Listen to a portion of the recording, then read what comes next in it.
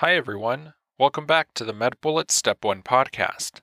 In today's episode, we cover the topic of transcription found under the Biochemistry section at medbullets.com. Let's begin with a general overview. The process of transcription begins with initiation, which refers to RNA polymerase binding the template DNA strand at the promoter site with the help of transcription factors. Next is elongation. This is where RNA polymerase synthesizes the mRNA strand in the 5' to 3' direction, so it reads the template strand in the 3' to 5' direction. Also remember that eukaryotic RNA polymerases transcribe introns as well as exons. RNA polymerase may be inhibited by alpha-amanitin, the poisoning of which may occur by ingestion of the Amanita phalloides mushroom. Next is termination. In prokaryotes, there are two mechanisms. The Rho-dependent mechanism refers to the Rho protein binding the mRNA, which causes the RNA polymerase to fall off.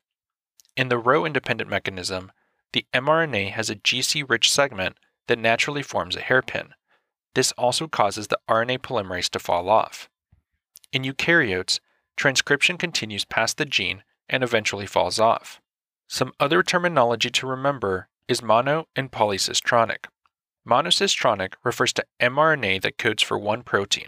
Remember that eukaryotes only have monocistronic mRNA. Polycistronic refers to mRNA that codes for more than one protein, an example of which is the bacterial lac operon.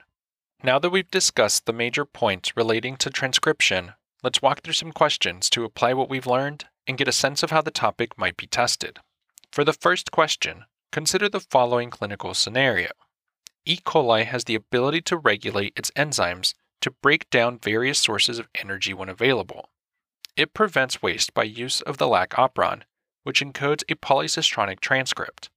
At a low concentration of glucose and absence of lactose, which of the following occurs? And the answer choices are: Choice 1, increased allolactose levels binds to the repressor. Choice 2, increased cyclic AMP levels result in binding to the catabolite activator protein. Choice 3, decreased cyclic AMP levels result in poor binding to the catabolite activator protein. Choice 4, transcription of the LAC Z, Y, and A genes increases. Or choice 5, repressor releases from LAC operator.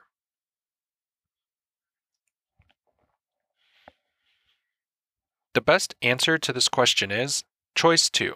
Increased cyclic AMP levels result in binding to the catabolite activator protein. At a low concentration of glucose, cyclic AMP levels rise, resulting in cyclic AMP binding to the catabolite activator protein, or CAP. This enhances the activity of RNA polymerase. But since lactose is absent, the repressor is still bound to the LAC operator.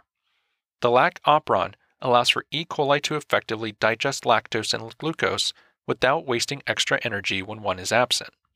In the presence of glucose, cyclic AMP levels are low. Therefore, cyclic AMP binding to CAP is reduced. At a low concentration of glucose, increased cyclic AMP levels result in binding to CAP, which enhances the activity of RNA polymerase. In the presence of lactose, a metabolite of lactose called allolactose binds to the repressor protein, resulting in a conformational change that removes the repressor from the LAC operator. This allows RNA polymerase to transcribe the LAC genes. In the absence of lactose, the repressor binds tightly to the LAC operator, preventing RNA polymerase from transcribing the genes. At a low concentration of glucose and presence of lactose, the repressor is removed from the operator and CAP enhances the activity of RNA polymerase. Let's also discuss why the other choices are incorrect. Choices 1 and 4. Although levels of cyclic AMP would be elevated, resulting in increased RNA polymerase activity, the repressor protein would still be bound to the DNA due to the absence of lactose. Thus, there would be no transcription of the LAC Z, Y, and A genes. Choice 3. At a low concentration of glucose, cyclic AMP levels would be increased, not decreased. Choice 5. In the absence of lactose, there would be no allolactose. Therefore, the repressor would still be bound to the operator. For the second question, consider the following clinical scenario. A 55-year-old male presents to the emergency department after he was seen having a seizure. On presentation, he is comatose and very jaundiced despite having no previous medical history and dies shortly thereafter. Over the next several hours, 5 more patients present to the ER with severe diarrhea, abdominal pain, and bleeding abnormalities. They all recently returned from a several-day camping trip where they slept in the woods and cooked with ingredients they were able to find in the wild. The original patient was also part of this camping trip. Post-mortem analysis reveals massive hepatic necrosis. Which of the following activities was most likely inhibited by the cause of this patient's presentation? And the answer choices are: Choice 1, splicing of mRNA. Choice 2, transcription of mRNA.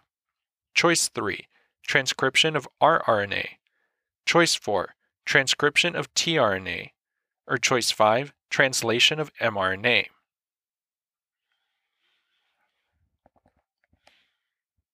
The best answer to this question is choice 2, transcription of mRNA. This case is most consistent with fulminant hepatic failure, secondary to consumption of Amanita phalloides mushrooms, also referred to as death cap. The toxin involved, alpha-amanitin, inhibits RNA polymerase II, which is responsible for transcription of eukaryotic mRNA. Acute presentation of seizures leading to death in patients with no previous medical history is often characteristic of toxin poisoning. In this case, the severe jaundice, diarrhea, and abdominal pain of affected patients suggested that the toxin may be functioning in the liver. This suspicion is supported by the findings of bleeding abnormalities, since the liver is responsible for production of clotting factors and is essentially confirmed by the post-mortem finding of massive hepatic necrosis. Causes of fulminant liver failure include halothane, amanitin, valproic acid, and acetaminophen.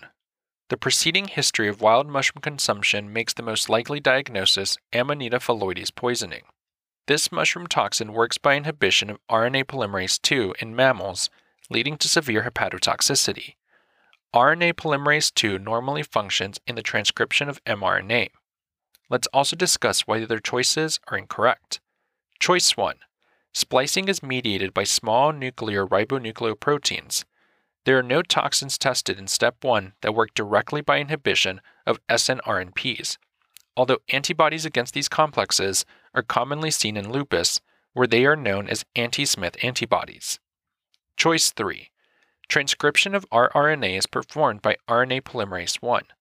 There are no common toxins that work by inhibiting this enzyme in mammals, though the antibiotic rifampin inhibits the bacterial RNA polymerase. Choice 4. Transcription of tRNA is performed by RNA polymerase III. There are no toxins that need to be known for Step 1 that inhibit this enzyme. Choice 5. Translation of mRNA is conducted by the RNA and protein complex known as the ribosome. The ribosome requires many cofactors to assist with initiation, proofreading, and elongation of peptides during translation. Diphtheria toxin functions by inhibiting one of these factors, known as EFTU, and thereby causing cardiotoxicity and neurotoxicity.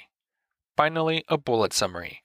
Ingestion of the Amanita phalloides mushroom can result in death due to fulminant hepatic failure from the inhibition of RNA polymerase II. That's all for this review about transcription. We hope that was helpful.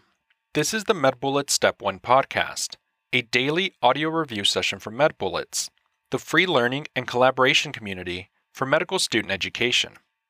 As a reminder, you can follow along with these podcast episodes by reviewing the topics directly on medbullets.com. You can listen to these episodes on the MedBullets website or phone app while reading through the topic. If the MedBullets podcast has been valuable to you, we'd be thrilled if you considered leaving us a 5-star rating and writing us a review on Apple Podcasts. It will help us spread the word and increase our discoverability tremendously. Thanks for tuning in. We'll see you all tomorrow, right here on the MedBullets Step 1 podcast.